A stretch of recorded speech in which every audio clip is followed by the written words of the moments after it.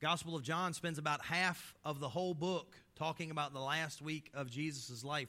Gospel of Mark spends about the last third. There's a lot of time and attention to the details that come up in the passages, starting with the one that we will talk about today. The Lord has been good. We enter this time of year just reminded, and I know Christmas does it, and Resurrection Sunday, Easter has a way of doing it, but it has a way of focusing us to the things that are of utmost importance. Don't forget about that this week as you go. There's a lot of things to get done. There's plotting and planning, and there's still all the normal life things that you're going to do all week. Take the time to remember and to refocus about the things that are of utmost importance. This week is about you and I not having to pay our sin debt off.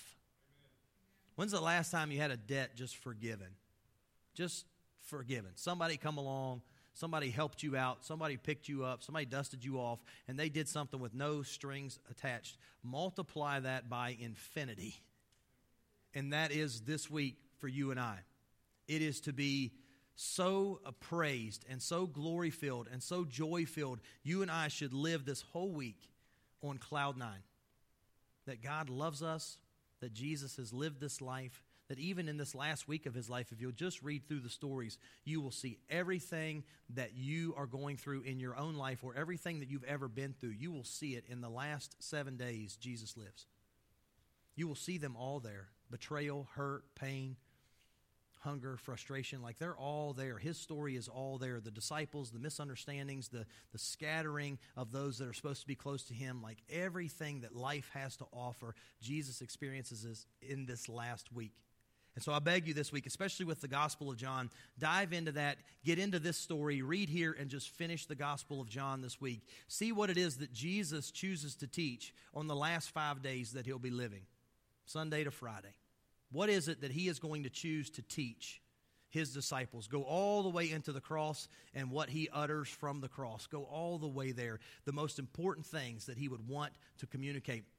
You and I talk about it in the idea of a last will and testament. There's things written there. We know how important the last couple minutes or the last couple days is of the life of a loved one. We know how important it is to be able to communicate in those last minutes. Listen, Jesus knew what was coming, and so he chose to articulate certain truths. This week I would challenge you to get in them, to read them afresh, to enjoy them one more time, to be challenged by them, deeply challenged by them one more time. I would challenge you this week to be a part of that. It is Palm Sunday. Where have we been? Well, you and I, a couple weeks ago, saw the glory of Jesus in the Transfiguration. Now, what I want to do this morning is I want to draw a parallel that is kind of the opposite end of the coin. What was going on in the Transfiguration? Jesus takes the disciples in or up on the mountain to pray with him in this intimate moment, in this time of obedience, in this time that he is going to show his glory. And what happens when they look up? Jesus is transfigured. The glory that was there once before has been placed on him. And what happens to the disciples immediately? They fall down in what? Fear. They're scared. They're speechless. They're stuttering. They don't know what to do. Peter always has to say something. He sounds very familiar. He always has to say something, so he says something. He's nervous, and it's just going to happen. Transfiguration is them seeing a piece of who Jesus really is. What you and I are going to see this morning is something really amazing. We're going to see that same king ride into Jerusalem, humble on a donkey. This is an amazing thing to deal with. The last Family Sunday we had, we talked about Jesus' love for children and the lessons they teach us, right? The Lord loves children. He calls us his children. That is how important that idea is to him. As adults, the joy experienced in the relationships with children should look like our relationship with God. Listen, friends, how many times have you actually had that idea in your mind that the joy you experience with your children, and especially your grandchildren, is the joy God experiences when he thinks about you and me? Is that an amazing thought? You know, Ray gives praise this morning for the idea that you turn shame into glory. God doesn't begrudgingly love you and I. You and I are the apple of his eye. He's chosen to call us children. Even more amazing than that, he's chosen to call us the bride of Christ.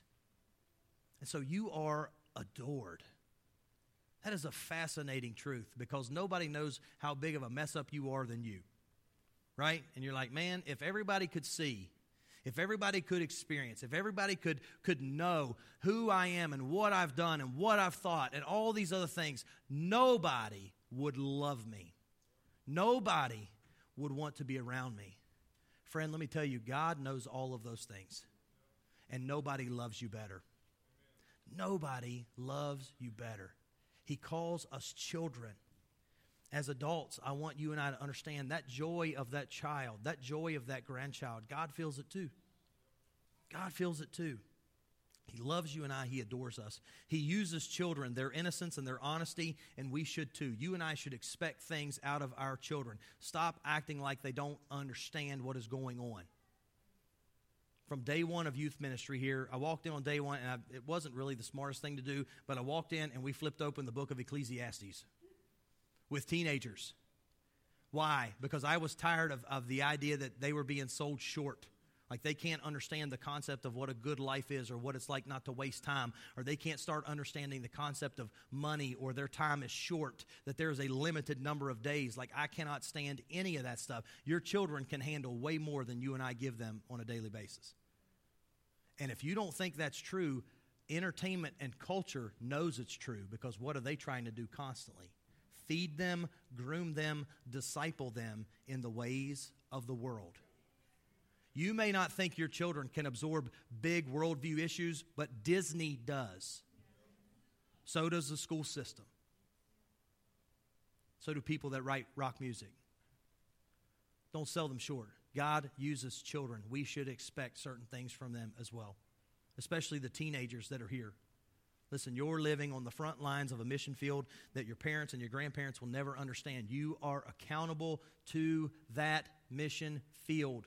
You are accountable to love and to look like Jesus. You're who He is choosing to reach them.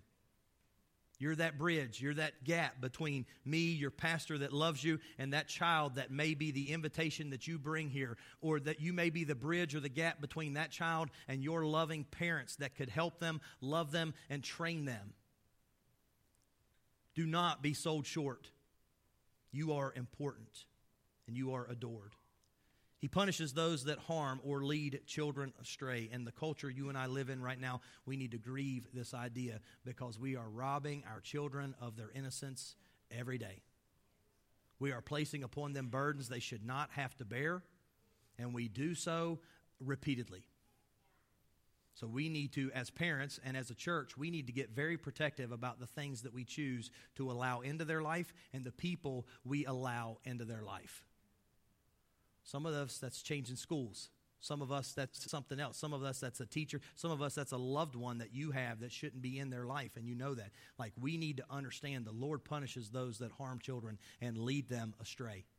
Jesus said it would be better to be drowned than to make a child stumble.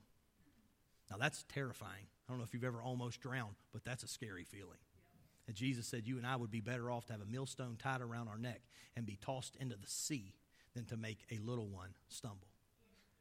Friends, you and I need to understand God is using children. He is giving us pictures through them. We need to love them. We need to cherish them. We need to honor them. We need to serve them. We need to not curse that blessing.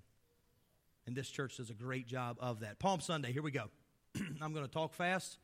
You're going to listen fast. We did the same thing with the Transfiguration. We read it in 3 different perspectives. It's the same story. I want to pull it apart just a little bit for you. Listen, there's a lot to go in here. Here's the main point that I want you to understand. Jesus is not a king like any other king, at least not in this passage. He is humble. And the main point of this morning that I want to drive home to you, I'm going to give it to you first. You and I have to worship Christ as He has revealed Himself, not as we desire Him to be. Does that make sense? A lot of people in our world right now claim to worship Jesus, but the Jesus that they talk about is not the Jesus in this book. The Pharisees and many of the Jews did the exact same thing. They worshiped a Jesus that they wanted to come. They would, like John the Baptist. Remember, Jesus said John the Baptist was a burning fire, and you dealt with him. You partook with him a little bit, just for a little while, until he kind of burned out on you. Like you enjoyed that light, you enjoyed that illumination for a little bit, and then you got tired of the intensity. Then you got tired of his call to repentance. Then you got tired of who he was, and you cast him aside. Jesus, in this passage we're going to see, a lot of these people are getting ready to do the exact same thing.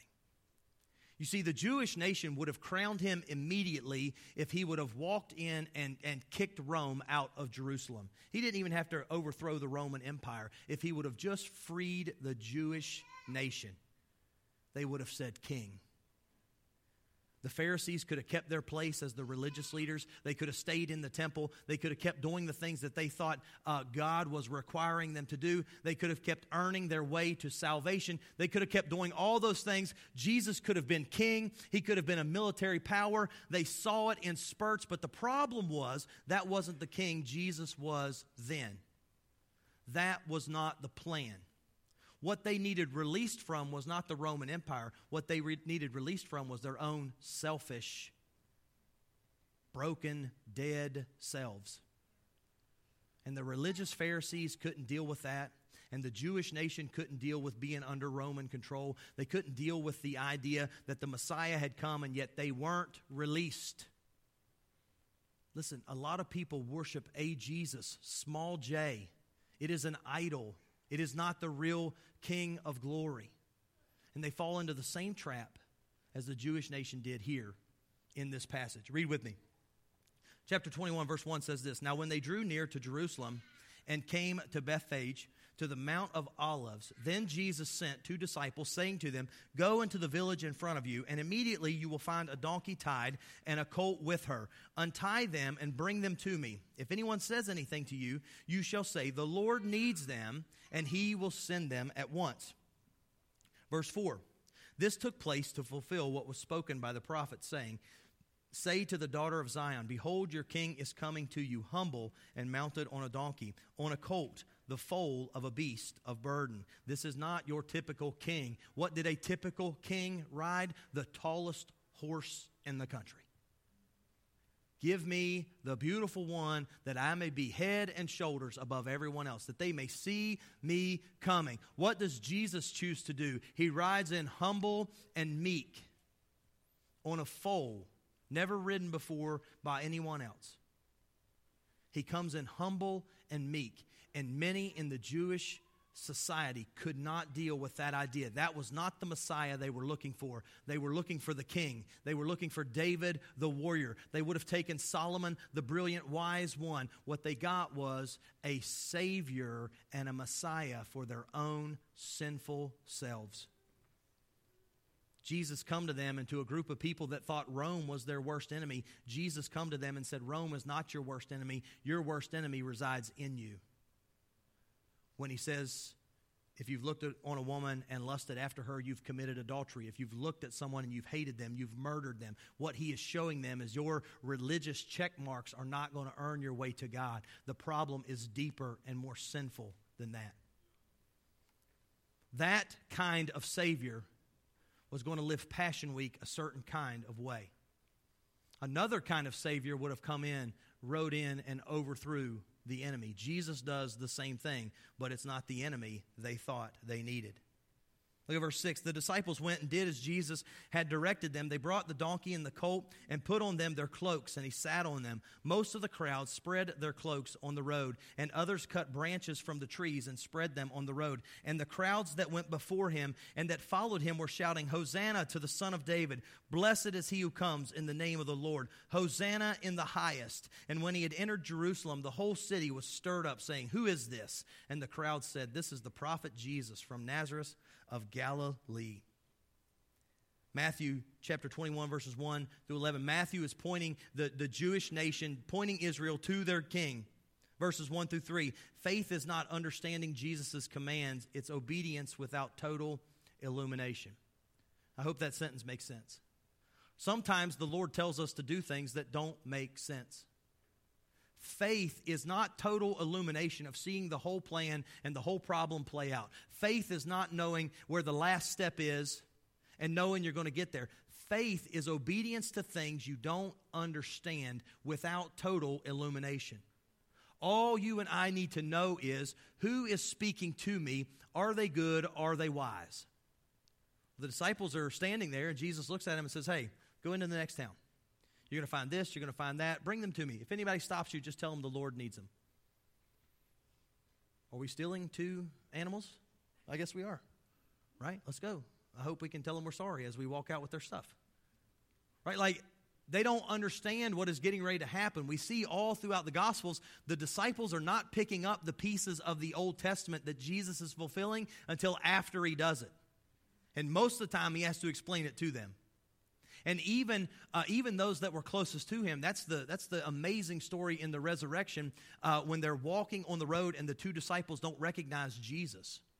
What does he explain to them? He goes back to Moses and the law, and he says, here is the Christ. Did this not have to happen? Did he not have to die? He illuminates all of these glorious pieces for them.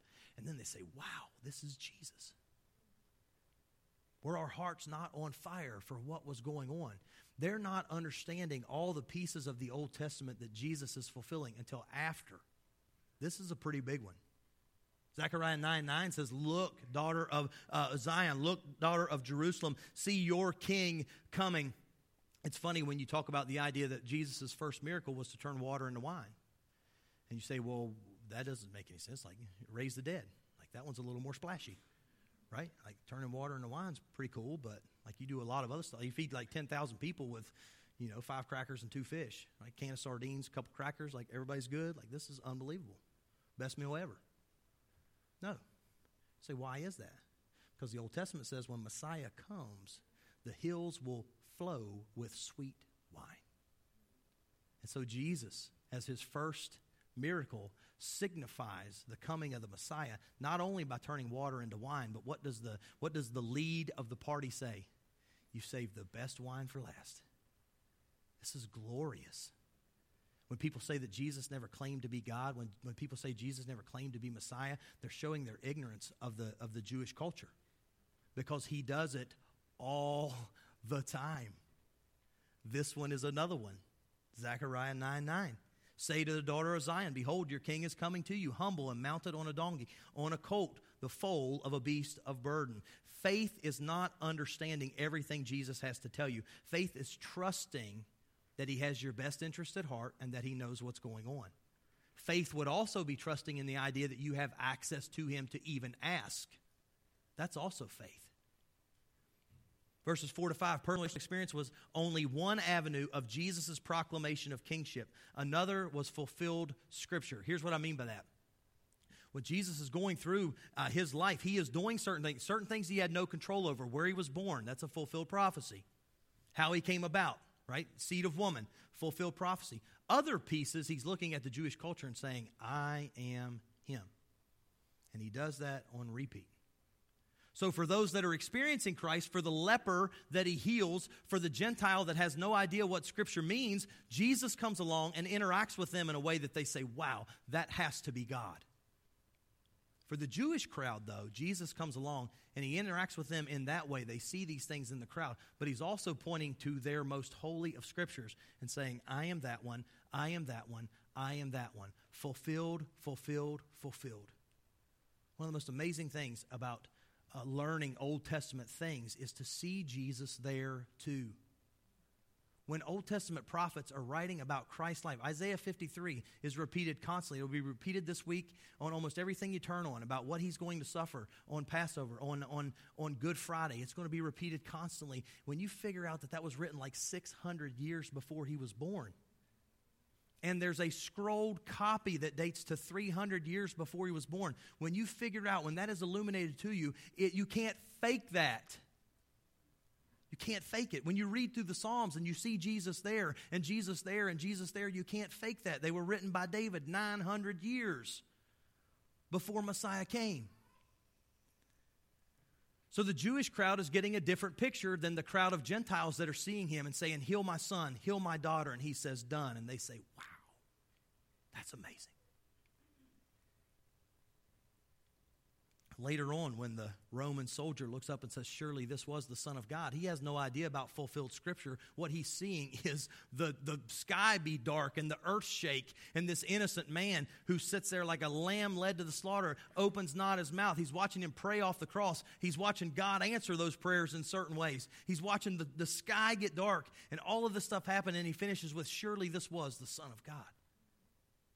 He's not getting that because he rode into Jerusalem on a donkey, but the Jewish people are and should be.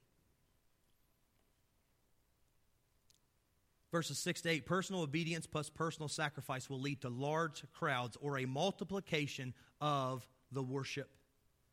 If you and I will obey what God has told us, if we will sacrifice at times the things that we have, the things we think we need, if we will sacrifice our time, if we will love those with what we have to offer, the Lord will multiply your efforts.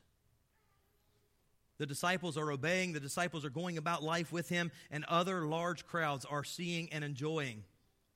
Verse 9, those that went ahead, what are they singing? Hosanna. Hosanna. The idea of Hosanna, it's like a transliteration of please save us, or save us, please.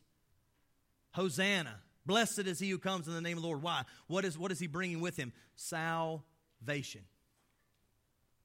Salvation. Psalms is where they pull this one from. Blessed is he who comes in the name of the Lord. And so they are looking, and the ones that walk before are praying for it. This is the way I see this passage. The ones that walk before, just like you and I, that first time of salvation, that first time of crying out to God, saying, please save me. I have made a mess. I deserve hell. I deserve the rest of my life being a disaster because I chose that road. I have done those things. And you look up and you say, please save me. Hosanna. And then the ones that follow, I see it like this. It's the praise of having been saved. There are some that go before, and I see that picture of just people crying out for God. They're going to do it today. They're going to pray the same prayer today. They're going to pray it until the Lord is done making His church. They're going to cry out, please save us. Hosanna. And then you and I today, if we're doing it right, if we're living this life, we're going to thank God for the same thing. Hosanna. Blessed is the one who has come in the name of the Lord. Why? He has saved us. He has fulfilled His promise. It's a prayer of salvation. It's a prayer of praise, a song of praise. Knowing Jesus leads to praising Him. For years, we talked about the idea of witnessing, and we talked about programs and sharing your faith and being comfortable in that. Listen, friends, the bottom line is simply this. If you and I know Him, it will lead to sharing Him. And you know what that's going to lead to? An uproar. It's going to lead to a mess. There are going to be some people that clamor for what you have to offer. They're going to follow. They're going to want to know more. And there are going to be some people that hate it. Adversarial with you because of it. You say, well, that's really not fair. Well, that's what Jesus had to live through too. That's what's going on in the passage. There's this group that they're laying their cloaks on the donkey. They're laying their cloaks on the ground, and He is walking across them like a king, triumphant, walking into the city. And then there's the other crowd saying, what in the world is going on here? I love the passage in John. They even go so far as to say, listen, you all have made a mess. Look at what you've done. Now you can't stop him. It's awesome. It is so cool. Go with me to Mark. I'm going to read real fast here. Mark, Peter tells the story. Verses 1 through 6, on Jesus' mission, we'll be interacting with many. Some know and love Him, others do not. If you read the triumphal entry in Mark chapter 11, what you see is there's more interaction with the people that they're taking the donkey and the colt from. You're going to see that in that passage. To me, the idea is simply this. If you and I are on His mission, we're going to interact with people, and they're going to see us do crazy things. And you're going to have some kind of explanation for it. Like there's nothing wrong sometimes with being like, man, this is just what the Lord has to say. This is what I feel like God is calling me to do. How many of you have been close to someone that made a decision and you were like, that doesn't make any sense? And it played out. It was the right decision. Say, well, what happened? Well, the Lord was really speaking to them. God was really directing them to do that thing, to give up that job, to marry that person, to go on that mission field. And everybody around them was like, that doesn't make any sense. And they had to interact with those people and have those conversations. Can't believe the Lord is asking you to do this. Yeah, that's what he's telling me. Sometimes it will be just what the Word of God has to say. You're going to live generous like that? You're not going to hoard stuff for yourself? You're going to love those people in your church like you love your own family? You're going to sacrifice your time and your talent for something going on there or somebody that needs what you have to offer? You're going to do those things? That doesn't make any sense. If you have enough interaction with the world, these things will come about. You will have these conversations. Our goal is just to be faithful and watch His promises come true. When the disciples are there and they're on the mission and the will of God, their goal isn't to convince them to give the animals. That's already been done. God has already said it's going to happen, so it's going to happen. Their goal is just to be faithful in the opposition, to be able to explain what is going on so that they can finish what the Lord has told them to do. You and I are not required to clear the way. You and I are required to be faithful with what you've been given right now, today. Your family, your job, your time, whatever it is God has given you today. Our job is to be faithful, not to worry about the outcome and not to worry about what other people have to say about the decisions we're making. That's what's going on here. But you're going to have those interactions. The Bible says to be ready to give an answer to anyone. It's in 1 Peter. To anyone that asks you of the hope that you have, be ready to give an answer. The disciples are looking and saying, man, the Lord needs these things, and He told us you would be cool, and He said He would bring them back. Okay, go ahead. That's what happens. Verse 7, that the colt was unused would make it naturally unwilling to receive a rider. Its submission would further demonstrate Jesus' authority over creation. I could not come up with that thought and write it out without stealing Tony Evans' thought. So I just put him on there. That's his, and it's really cool because it's in his study Bible. You say, well, what's going on? Well, that colt has never been ridden, right? And there's, wow, I got to be really careful. There's certain derogatory things that come about from a donkey, right, that we call people because the way they operate is like that of that animal, right? Brett's looking at me like I'm confused. He's trying to get me to go further. You're trying to bait me, Brett Barker, and it will not work. There are certain behaviors of stubborn animals that leads us to call other people that. Right? The idea that this stubborn animal is going to yield gives more authority to the idea that the first rider is the King of glory. Man, listen. You and I were a lot like that animal before we got saved. And Jesus, as the King of glory, broke that wild, bucking jerk. That stubborn, going to get its own way person that you used to be. Jesus broke that. And He changed that. Small picture of salvation right there. Give me the hardest, most stubborn animal, and it's going to do what the Lord of glory has in store for it. The idea that it would be ridden in a calm manner gives more sturdiness to the idea of who Jesus is. Friends, some of you have a salvation story like that, and your family could tell it over and over and over. You were that stubborn, you were that frustrating, and man, the Lord grabbed you and changed you, and you have been a different person. He has made you like Jesus. That is a glorious testimony. Do not be scared to tell it, because there are people that need that kind of hope right now. Why? Because they're married to, or they have had children that are like that, and they need that hope too. In Matthew, Zechariah is the focus, Zechariah 9:9. In Mark, the kingdom of David. In Psalm 118:26. That is the idea that comes out in this passage. Turn one more time with me. John chapter 22. John chapter 22, and we are done. The crowd is going to react.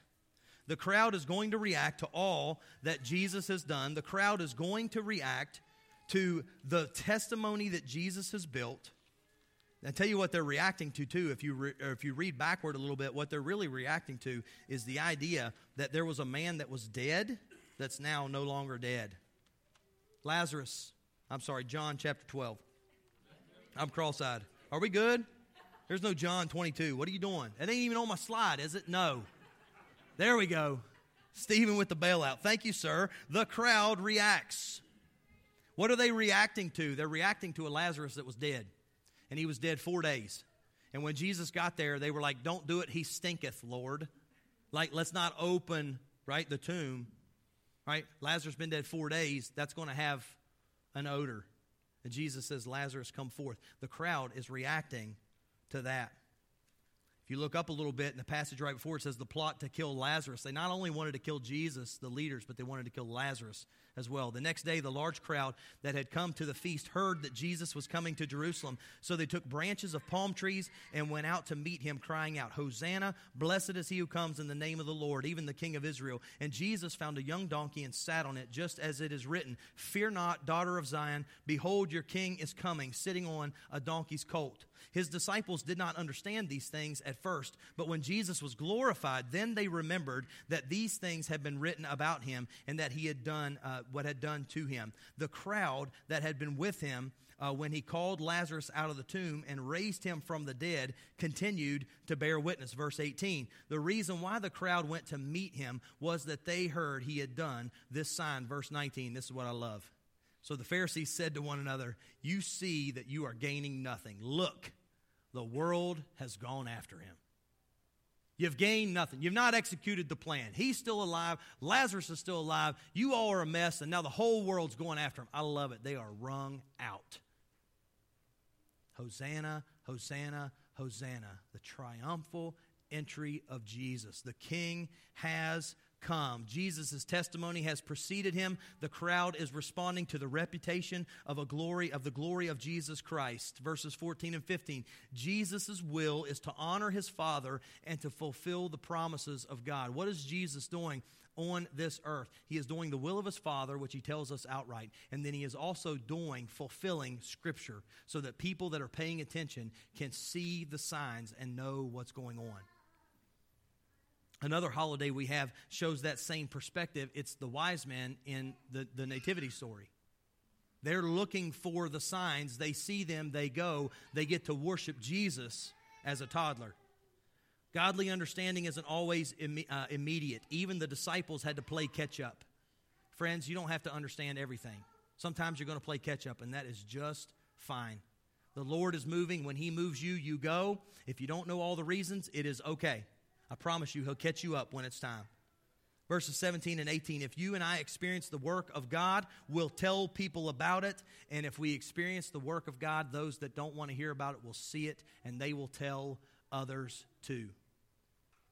They will hate you because they hated him. So here is Palm Sunday. Will you and I make a way for him? As they come this morning to play, just a couple questions I want to ask you, right? What's our response to King Jesus? Do we know him? Do you even know him? If you don't know the Lord, today is the day. You're not guaranteed 5 more minutes. If you do not know Jesus Christ as Savior, your sin debt is yours. It will have to be paid. It's paid now incrementally by all the consequences to bad decisions and horrible behavior. It's paid ultimately in front of God when you and I or anyone else that doesn't know him is cast out of his presence. Because the penalty for sin is death, eternal death. Do you know him? Have we heard and explored his story? Do you even care to know him? If I told you this was the most important thing you would ever do with your life, would you care enough to explore it for 5 minutes? Can you think about some of his claims? Can you try to figure out why the whole calendar is based off of when he was born? Like, that's an amazing thing to think about. Like, we date our calendars because of this poor individual, this itinerant preacher. Something bigger must be going on there. The church has never been stopped, even in places where it is hated. Communist China, the Middle East, it has never been stopped. It starts in Roman-occupied Jerusalem, the one place in the world it should not start. It goes against both of those superpowers. The Church of Jesus Christ. Rome said you can worship him too, but you got to worship all the other ones. And the Jews said, he is not God, you cannot worship him. There is only one. And yet the church starts right there. Do you care enough to even explore the story? Will we obey the commands of Christ? How about in a hostile world? Are we going to obey the commands of Christ when he looks at the disciples and said, go into the city, get what I need, and bring it back? He does it later at the Last Supper. Hey, go into the city. You're going to see this house. This guy owns it. He's got a nice big room. We're going to use it. Tell him I need it. Okay? And they go, and they do it. In a hostile world, are you and I going to be able to obey what Jesus has to say? Will you search the Scriptures to find him? Will you dig around a little bit and see these prophecies that he has fulfilled? It will increase your faith. Look at Psalm 22 sometime. Psalm 22, Psalm 23, Psalm 24. Read them in sequence. The hill of Calvary, death in the tomb, the hill of glory. Watch it play out in those three Psalms. Will our stories bring others to him? Will we lay work to honor his next step? Listen to me. When they're laying their coats down on the donkey, do you not think that that's going to create something later that they have to deal with?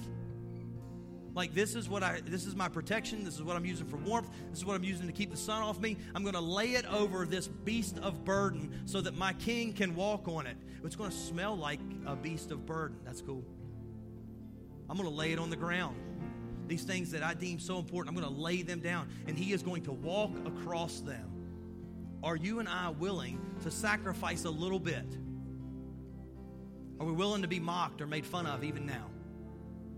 Are you and I willing to lay down the things that are of utmost importance to us so that the Lord may use them as he sees fit? And will you and I pray for that salvation, and then will we praise that salvation? Hosanna, Hosanna, Hosanna. Stand with me this morning. Pray that for the first time. Lord, save me. Or praise him with it because it's already been done. Hosanna, Hosanna, Hosanna. I speak